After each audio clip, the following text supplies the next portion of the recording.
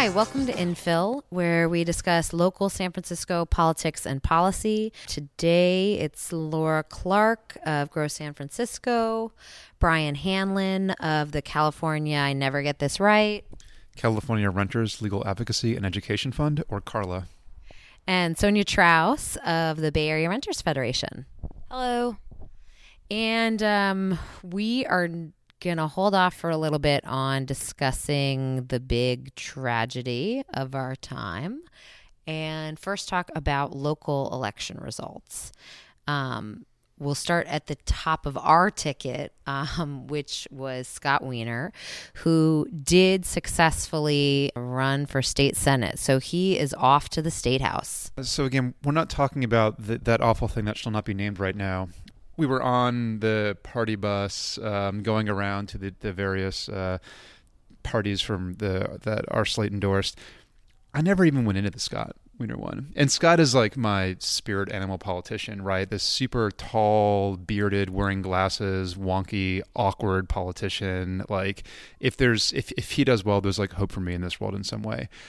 And yet from the reports I was getting, the mood inside was just sort of like, well, this is great for Scott, but the Republic is gone. And just drinking inside the bus seemed like a more fun thing to do.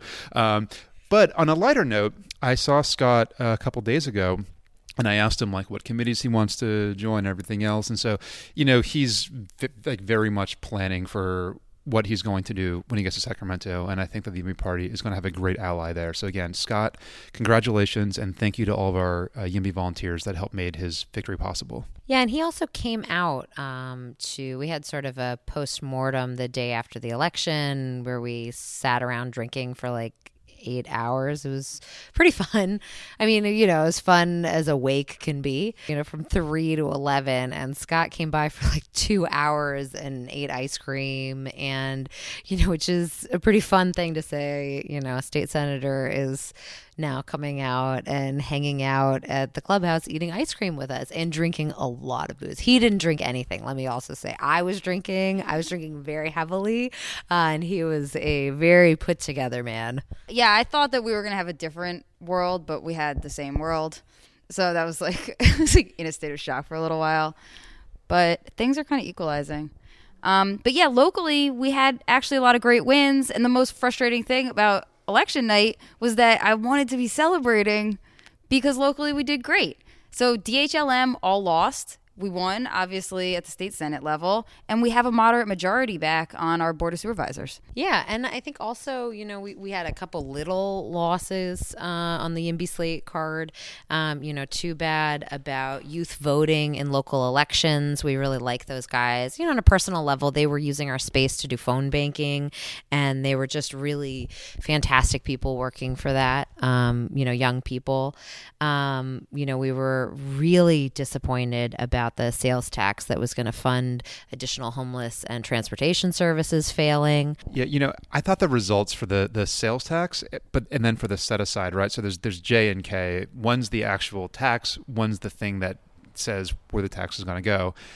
And I thought it was the most San Francisco, California moment where San Franciscans overwhelmingly rejected the tax, but overwhelmingly supported the things that the tax was going to fund. It's like, about, having cake, eating it, not, I don't really quite, this metaphor doesn't actually work, but it really was illustrative to me about a certain type of, positional liberalism that San Francisco is famous for, where we say that we care about the homeless. We say that we care about transportation, as long as some other asshole is paying for it. I feel like I want to be a little bit more fair to the voters, though, because the tax didn't say anything about it being connected to the benefits. So you're like paging through, Jay was called set aside.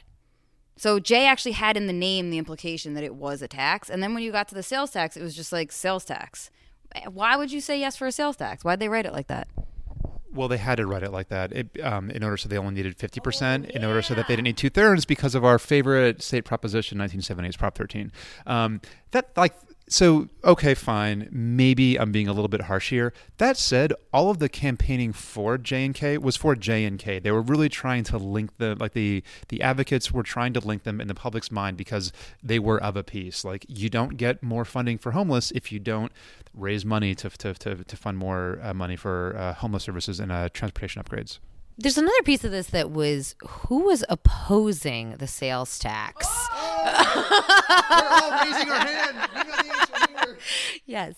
It was very interesting to watch Aaron Peskin do this weird thing where, and people are defending him right now because they're like, oh, well, all he did was be the person on the ballot opposing in the ballot books the official opposition to the sales tax.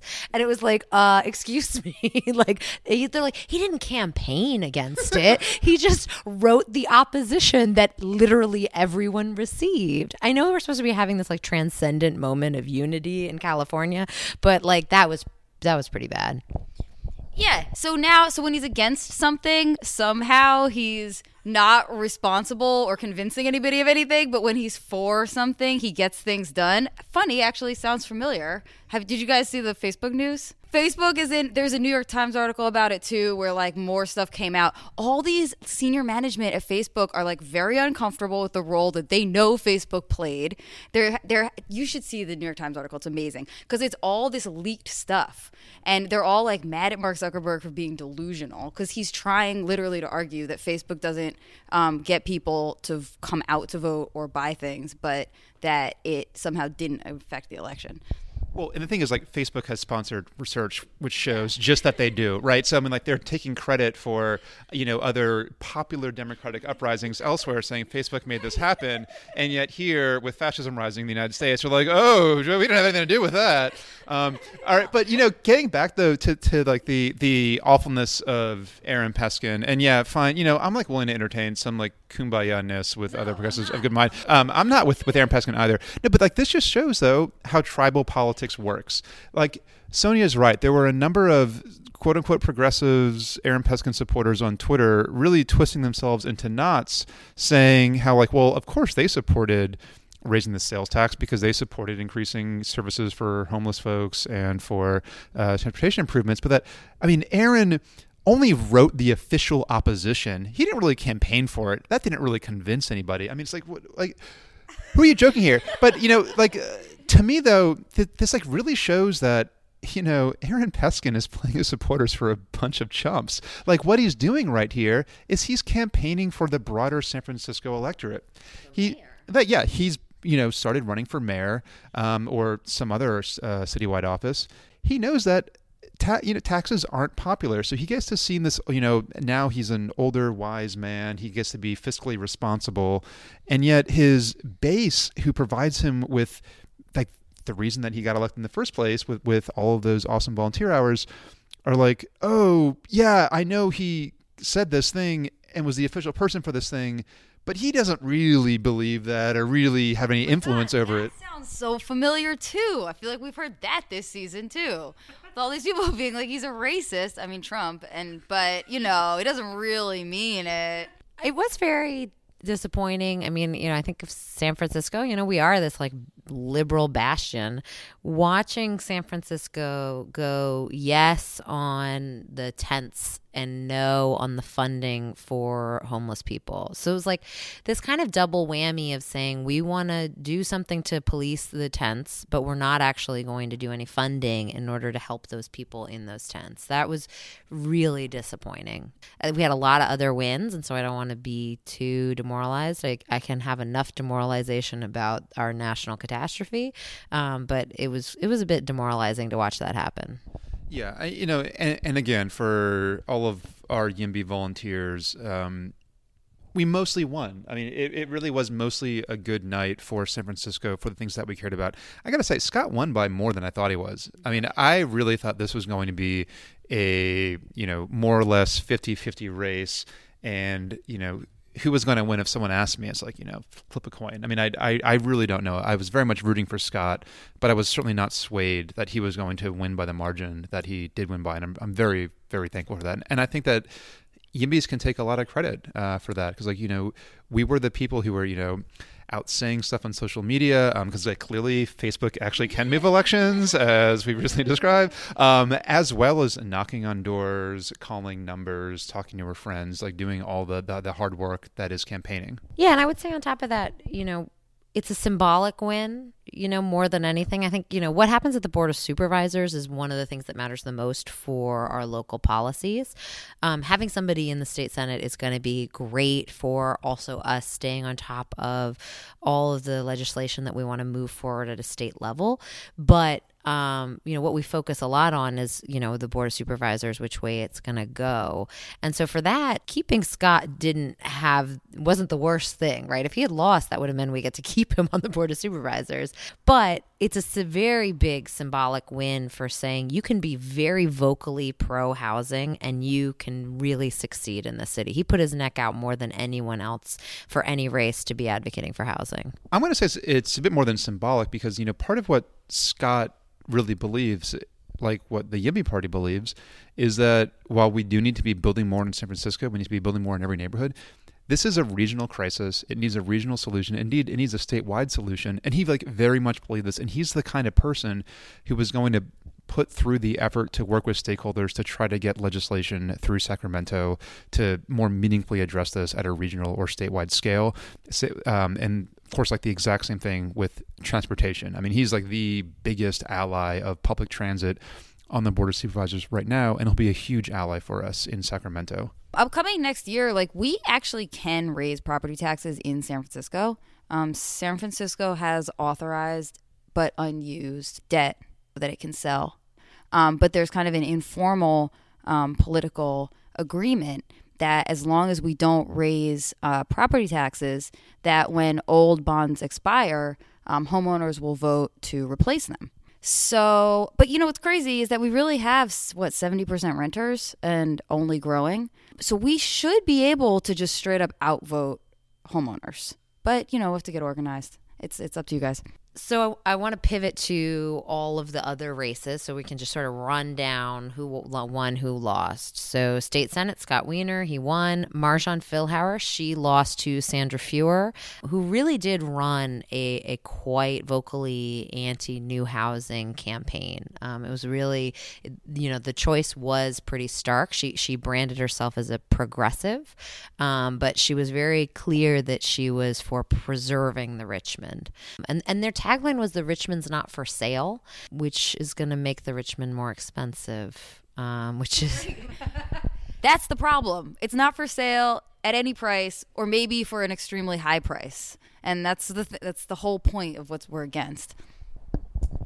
London Breed won her race, yes, against Dean Preston, who was the tenants union's choice, and he really was a strong that was a pretty funny race because he was a white, wealthy, middle-aged homeowner bought his house with cash, trying to paint a black woman who grew up in public housing as being anti-housing, as being anti-renter, and she is a renter. So that was a pretty freaking ballsy move on his part. Yeah, I mean, the fact of the matter is, Dean Preston is just this insanely rich, from family money, I guess, carpetbagger. Oh, wait, no? I think it was the first tech boom in the 90s.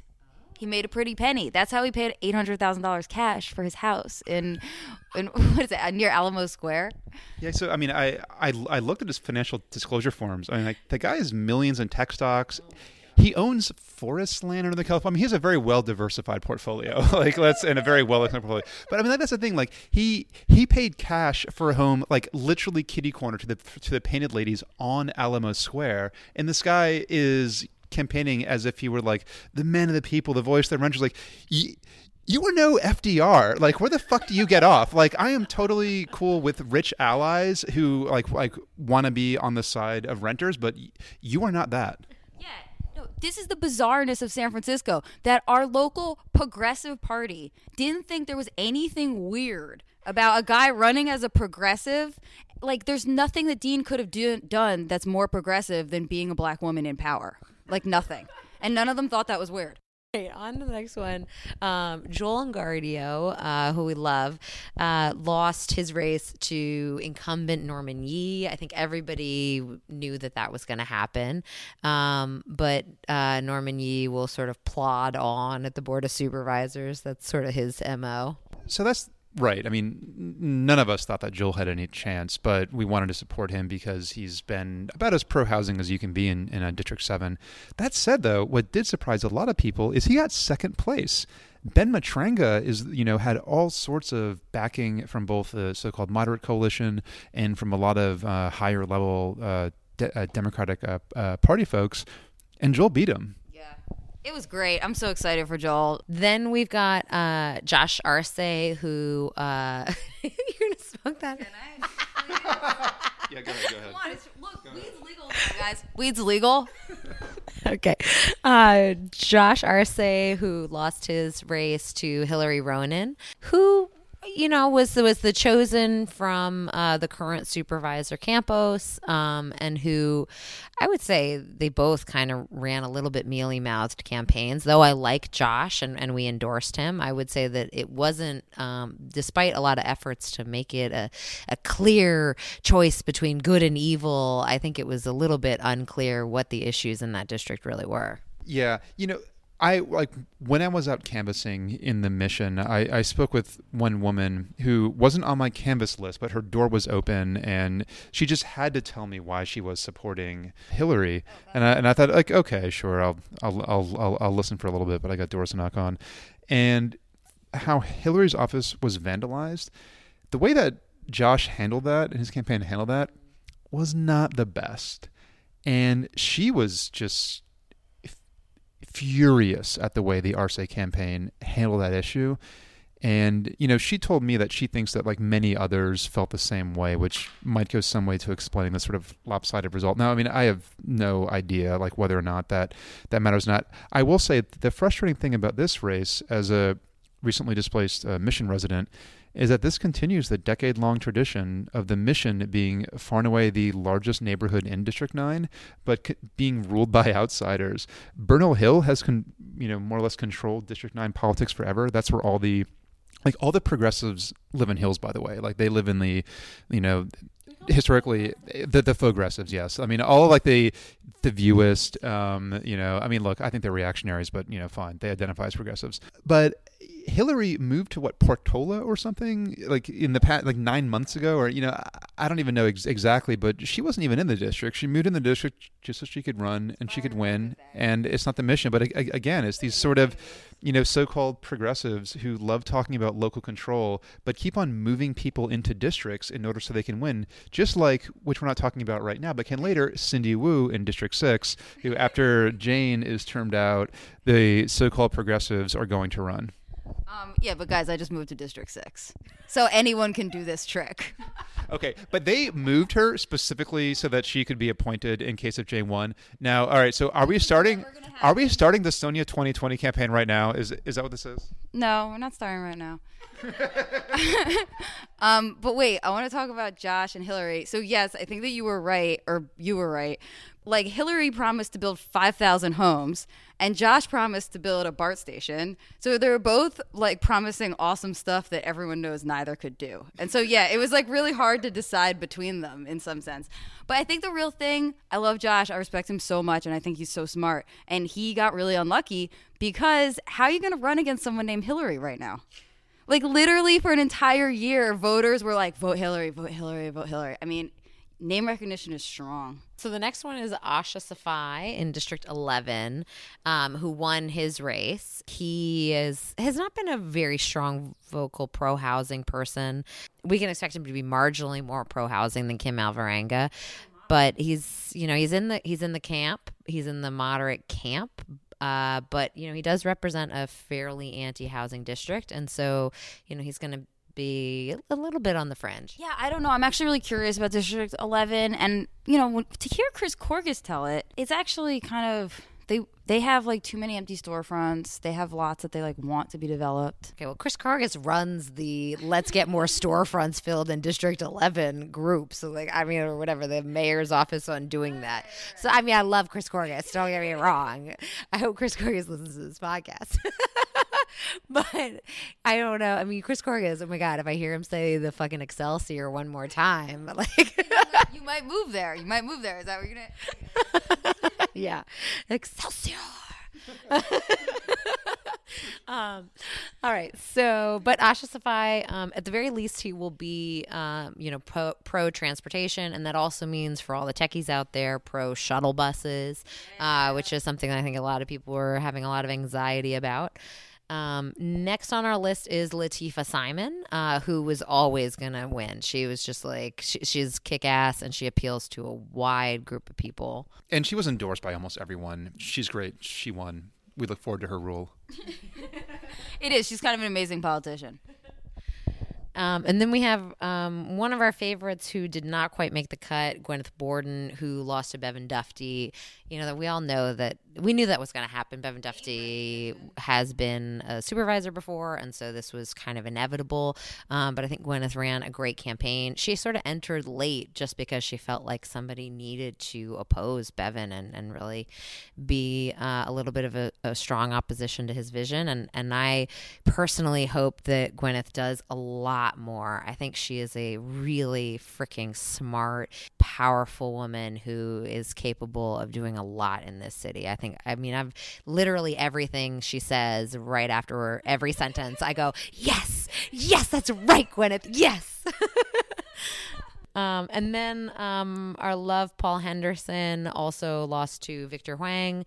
This was a case of two really qualified candidates, and neither one went negative. It was kind of a very sweet campaign for Judge, which is, I guess, exactly what one would hope for Judge. And we love Paul, but he didn't quite make it. Victor is going to be the new judge, and we wish him well. On the ballot propositions, the ones there's public school bonds won, city college won, parcel tax, the affordable housing loans passed, and again we defeated DHL&M. Those all went down. City responsibility for street trees, that's great. My landlord, I don't have to bug him about how there are definitely rats living in our tree. We are really sad about youth voting in local elections. Yeah, that really is a sad one, especially given that the measure to allow non-citizen parents vote in school board elections like that passed, which I absolutely supported. But that's sort of like surprising thing to me, that folks were willing to extend the franchise to adults who are not citizens, but not to 16 and 17-year-olds. And like the only 16 or 17-year-olds going to vote are those who are like civic dorks. They're motivated. They care. Like, we should be like encouraging this. And, the fact of the matter is, like, there is no maximum voting age. There, the idea that 16 and 17-year-olds are less able to make independent, smart decisions about who should represent them than 98-year-olds, I think is ridiculous. Yeah, I'm not surprised at all. I mean, people are more prejudiced towards kids than almost any other thing. That is something I noticed as a teenager, you might imagine. It was very hard to be a teenager. Anyway, I don't know. I would love to try it again. Can the Board of Supervisors do this? Could we just try to do it this year or something? That's a great question, and we should really figure that out, if this needs to be a ballot prop or if the Board of Supervisors could just extend the franchise. Like, they probably wouldn't do so after a ballot prop just lost, because that would be seen as violating the will of the people.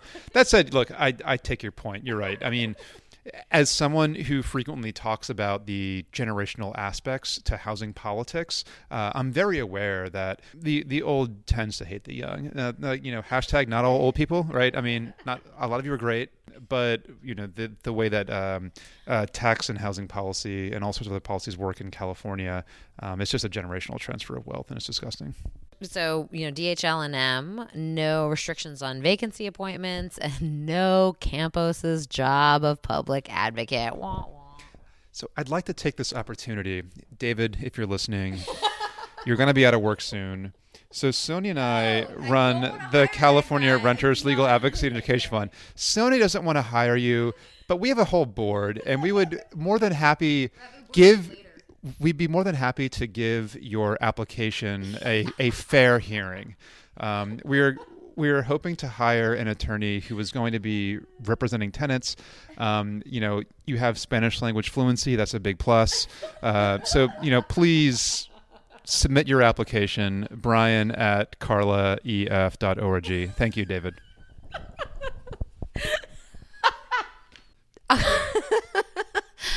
So DHL&M. So the Muni is going to continue to function. That's L. We're very happy about that one. And we're not going to have another goddamn commission, which is great. We also passed the police oversight, which is great. That was Proposition G. That is a new commission, but it's one we want. Yeah, and someone asked me to explain. It's like, wait a minute. If you're all for making, doing away with much of the bureaucracy, how do you square that with your support for things like civilian oversight committees? Well, look,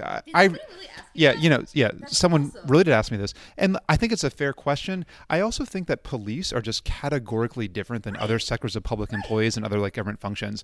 They have guns, and they have, they're able to kill people under the color of law. The more that we can provide oversight for police, the better.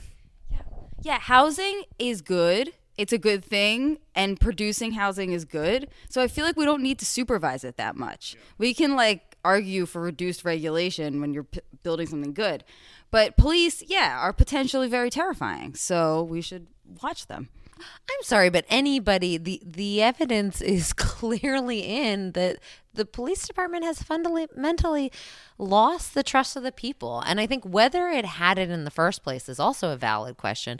But I think we are certainly at a point in our society where there are luckily enough cameras already running around. I mean, we have a massive amount of evidence that's the San Francisco Police Department and the Oakland Police Department, both of who have been under quite a lot of recent scandal, have fundamentally lost the trust of the people. And if we're going to really rebuild that relationship, we need a massive amount of oversight. I don't think there is too much oversight that can be had. And the fact that the Police Officers Association was fighting against the cameras, body cameras, what do you have to hide? I really did not care for that. This is a little out of the YIMBY party wheelhouse in some ways, but it's something that, Laura, Sonia, and I all very much care about. In fact, when Laura and I went to the Board of Supervisors some weeks ago to testify on behalf of Brisbane,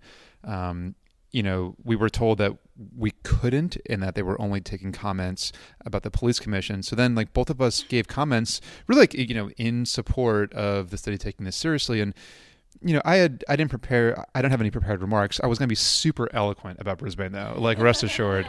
But when it comes to the police, I just told two very personal stories.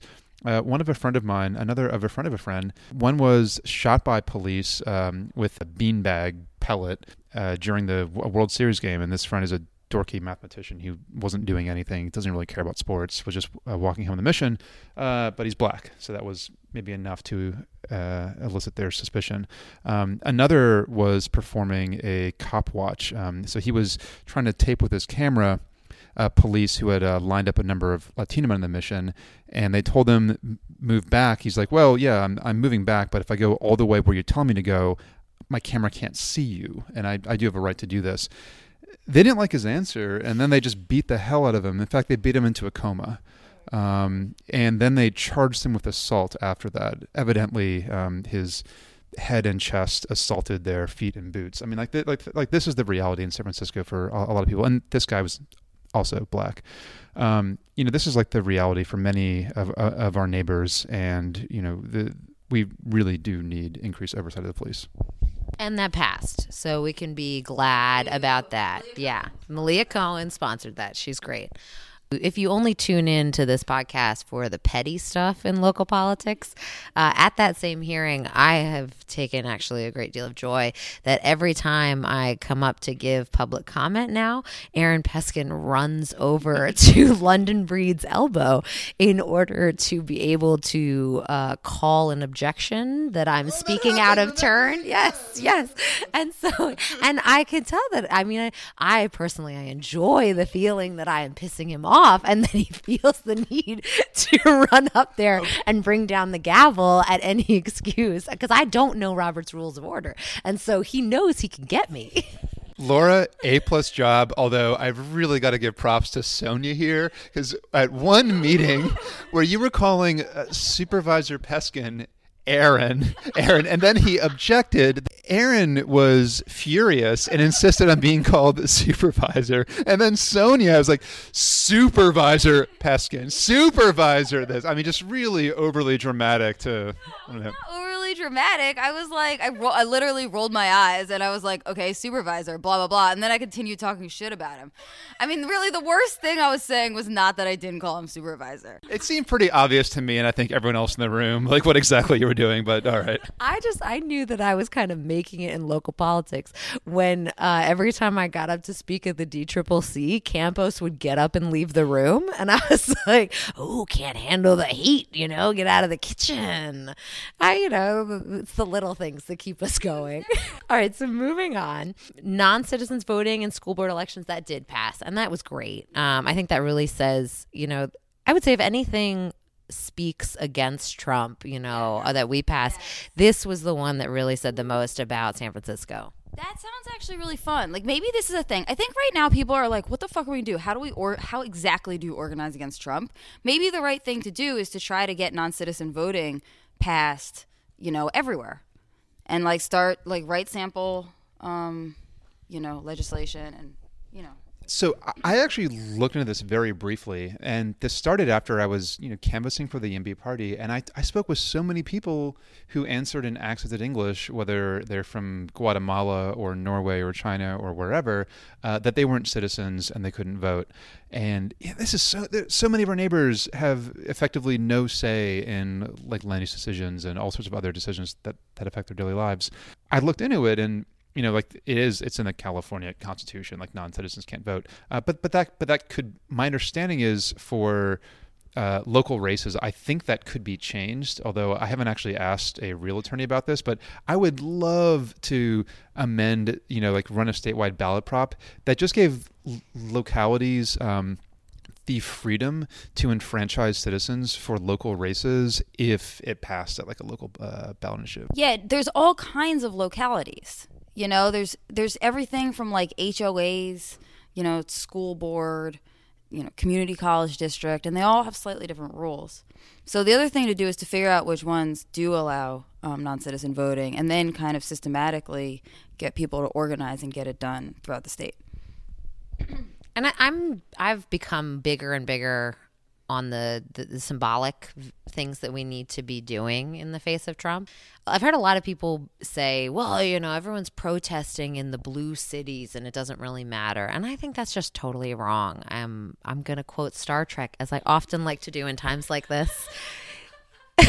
Evil must be opposed. And it doesn't really matter if you're doing it in a symbolic way, because hopefully these people are also going to do it in all the ways that, the ACLU is going to be really mattering, and all the other ways.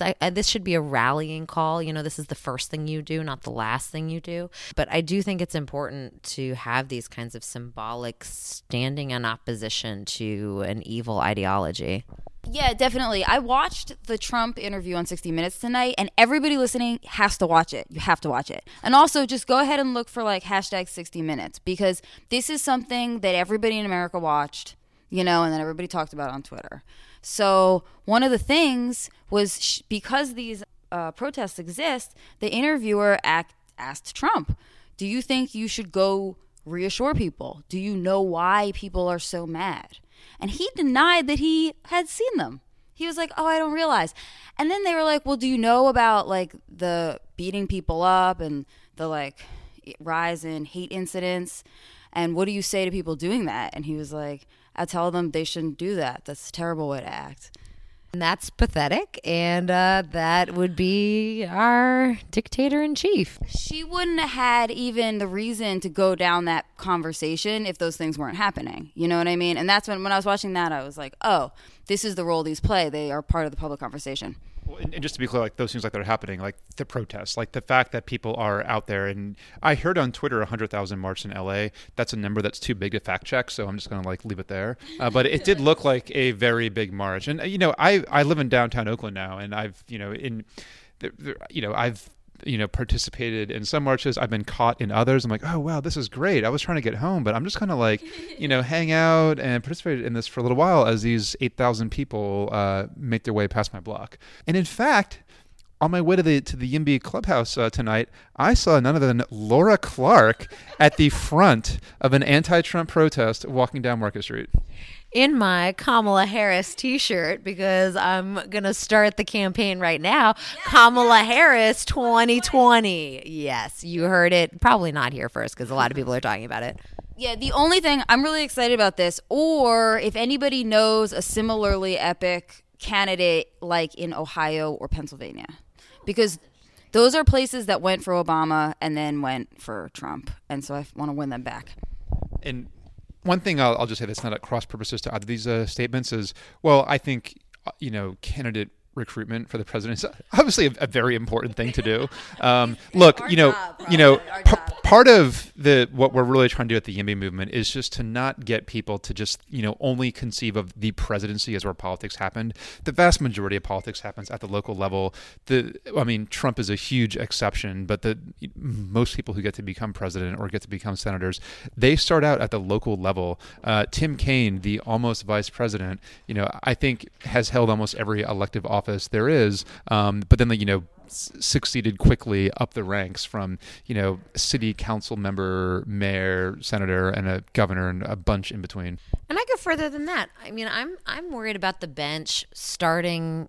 So we're now starting to, we had a pretty big win in Palo Alto, right?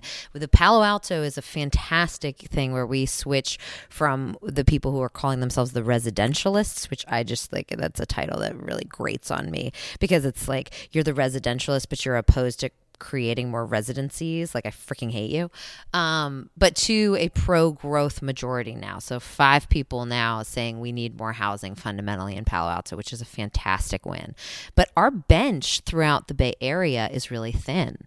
And so we need to be starting to nurture candidates. That's sort of the next step in what the whole YIMBY movement is going to be about. We're already having these conversations in the East Bay. I mean, we're going to have 2 young YIMBYs running in a Berkeley special election early next year, and we're going to need everyone's help with this.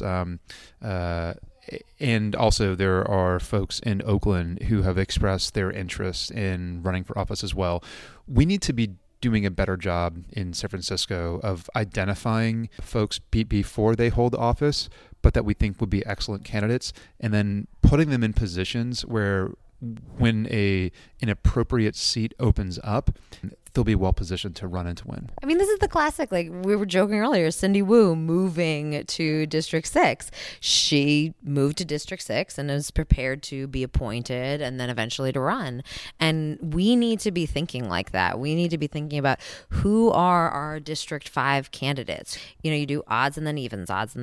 And so we need to be thinking who's in that district, and then what are they doing over the next 2 years to get ready to run for office. That means joining clubs. That means getting active in that community. That means really going around and talking to the people in that district and forming a base and figuring out what the most important issues to the people in that district are. There's a lot of groundwork that needs to be done, and that only gets done by people who decide multiple years in advance that they want to be running for these offices. So that's absolutely right. But Laura, as you know, because we were doing this at your home, we've already been thinking about this, right? I mean, been mapping out, okay, these are all the seats that are opening up in X years, who are possible people that could be running, and what can we do to help them out in the meantime. So look, we're already thinking about this. That said, we don't know everything.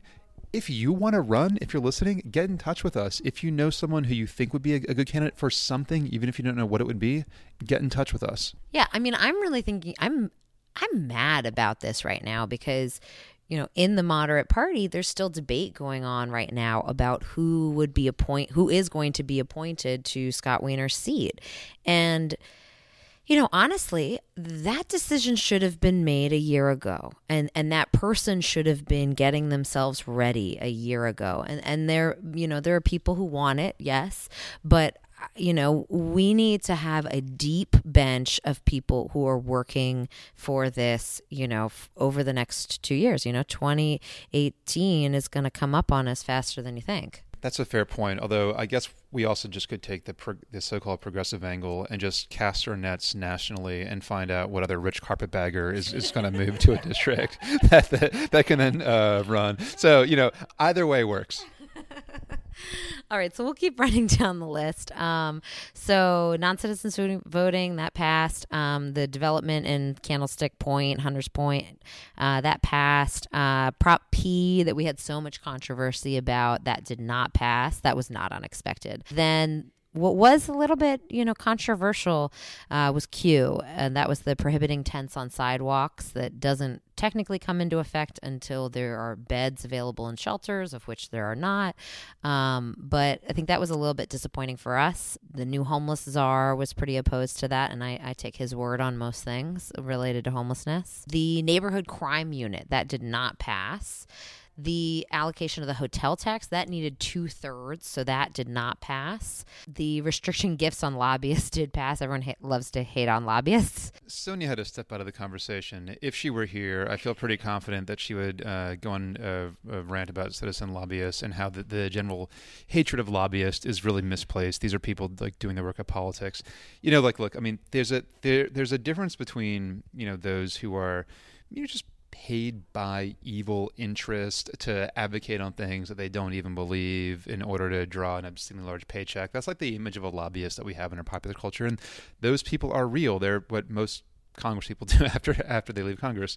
But there are all sorts of people who do things that are lobbying-like activities that do get caught under this, this huge web of onerous regulations, who are really, they're spending $300 of their and their friends' money in order to, print some slate cards they came up with, on their own computer and print it at home and then, cut with scissors. Right? I mean, all sorts of very amateur operations do get caught up in these type of rules as well. Yeah, I would say for this one, it was kind of a, no smaller, you're not allowed to buy lunch kind of. That was kind of the level we were at.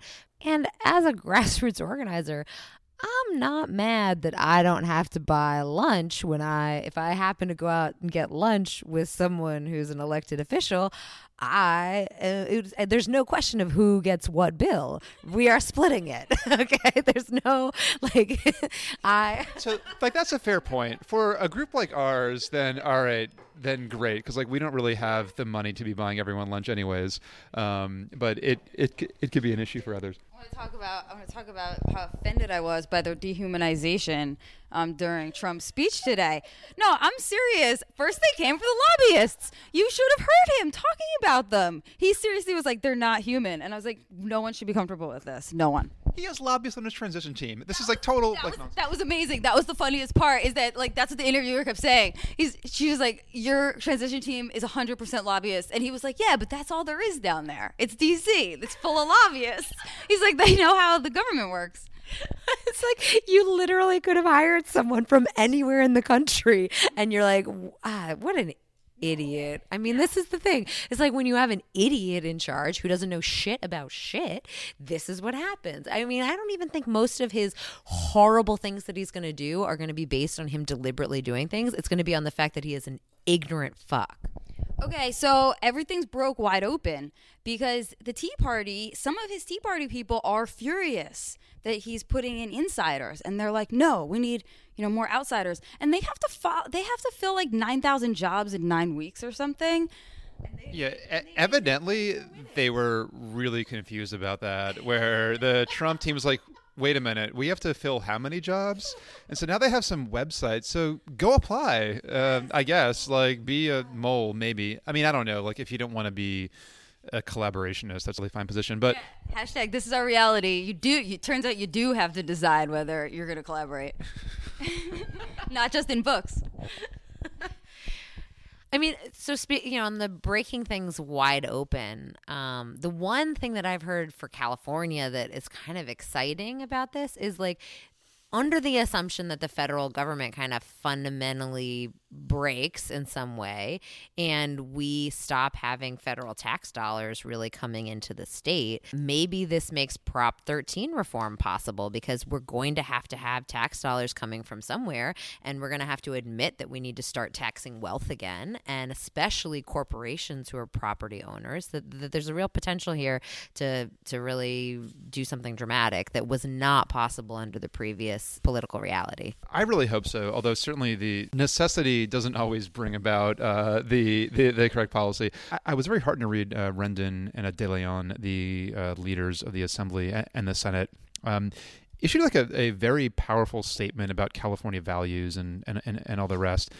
And I agree with that. State policy making just got a lot more important, which is why it's great that we have Scott in the Senate.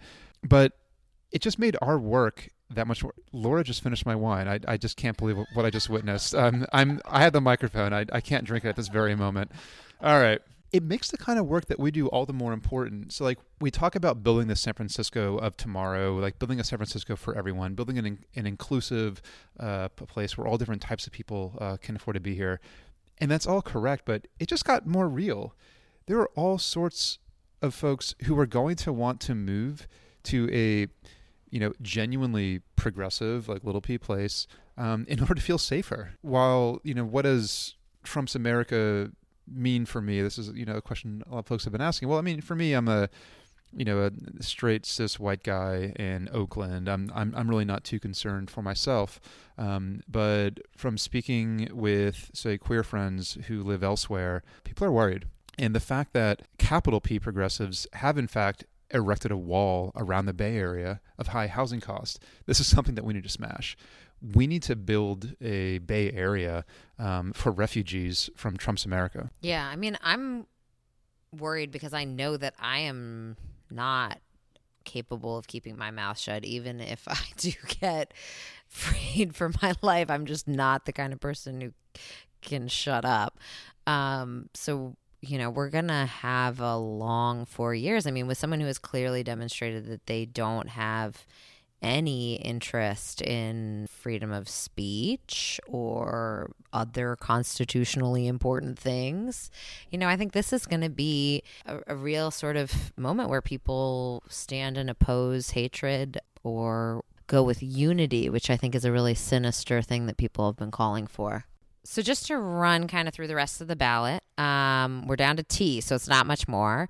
Prop U, the subsidized housing for middle income, where we were going to redistribute, that did not pass. We were pleased about that.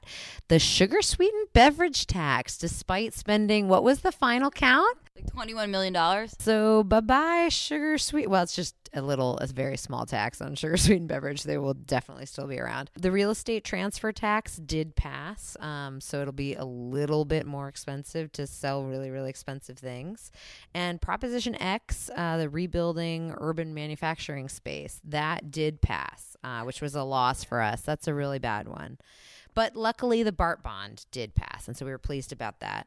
And then the other biggest one at the state level was the statewide approval for all local revenue bonds. That did not pass, and we were really pleased about that. And we were going to talk about Trump at this point, but I feel like we've kind of talked about a lot of things about Trump. So instead, we're going to talk about Carla and all of the upcoming really incredible lawsuits that are going forward. As I'm quoted in the press as saying, my favorite thing we do is suing sanctimonious limousine liberals. We're working on that, and we can't talk about exactly everything that we're working on right now, but what we can give an update about, though, is something that we've been keeping under wraps for a little while, which is our petition that we filed against Berkeley for violating the Housing Accountability Act. So a developer proposed to build 3 single-family homes on a plot of land that was zoned for it. It complied with all objective zoning standards in the general plan. And the neighbors really were upset about it. They were really, really angry. How dare you put 3 homes on this greedy developer who was actually going to live in one of the homes himself. This is outrageous. The woman who was leading the charge was an old white woman who bought her home, I don't know, 100 years ago. And I actually, like, it's in my Twitter feed. I forget the exact numbers, but she paid very, very little for her home, and now it's worth very, very much. And she pays very, very little in taxes, which is, hashtag Bay Area. So, we found out about this because we had some East Bay Forward volunteers who were at City Council that day for another issue, ended up speaking on this issue when they realized it was on the agenda, and then contacted me right away. I was on the phone. It was some of the real parties, like, the very next day. I'm like, we're going to get them. Don't worry. And so we filed a petition, and the city pretty quickly realized that they had fucked up. And so then we had our attorney, Ryan Patterson, who is now with us, who can speak more about this, draft a stipulated order, which states that they are going to, the city council will review again the proposed development in light of the Housing Accountability Act and make all of the necessary determinations that act requires, and that they, from now on, Berkeley is going to conduct a Housing Accountability Act analysis in every staff report going forward. So that itself is a big victory. They're also going to pay our legal bills. So that was a very nice bonus as well. Oh, so now with Berkeley, now we've got ourselves in a position where we have to monitor their staff reports. So what happens if they have a staff report without an HAA treatment? This is Ryan Patterson. We just had an off-the-record attorney-client discussion, decided not to divulge our entire legal strategy on the podcast, but suffice it to say that we have a number of potential lawsuits in the works. We're looking around San Francisco at various suburbs that are not pulling their weight and creating enough housing. We're also looking at San Francisco itself. I think the state here has voiced very clear policy in favor of creating more housing, especially at the low and moderate income levels. And the Bay Area is not pulling its weight on this. So exciting things in the works. Excited to share that with you soon, but let's get it on file with the court first. Would it be a spoil sport? But I think we'll leave it there. And I guess I kind of want to have a message of hope for a lot of people. I think that there's it's been a dark week despite some of the local wins. I think a lot of us are feeling like a national catastrophe has taken place, because it has. And the solace that I have taken is that I am surrounded by people who are working exceptionally hard for a better country and a better place locally.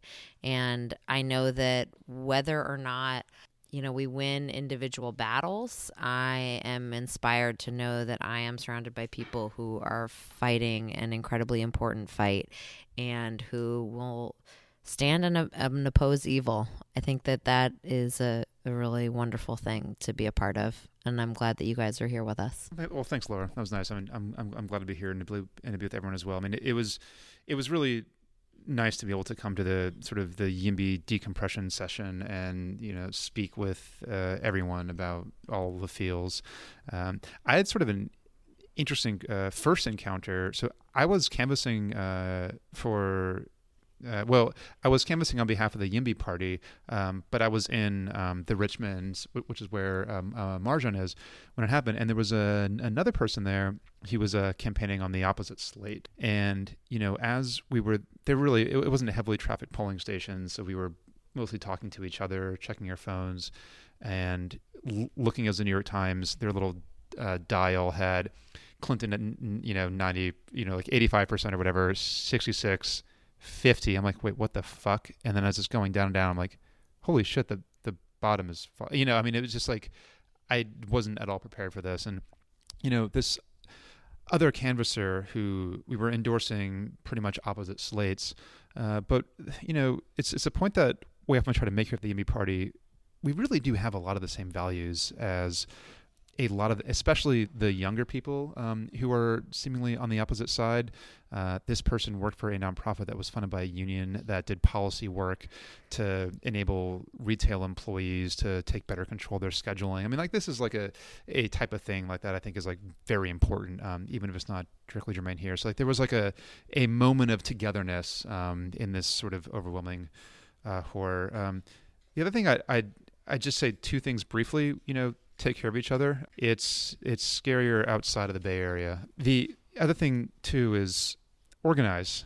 It's looking like while Hillary did win the popular vote by around 2 million, the Democratic vote share has collapsed. Trump did not improve over Mitt Romney. Hillary just dramatically underperformed.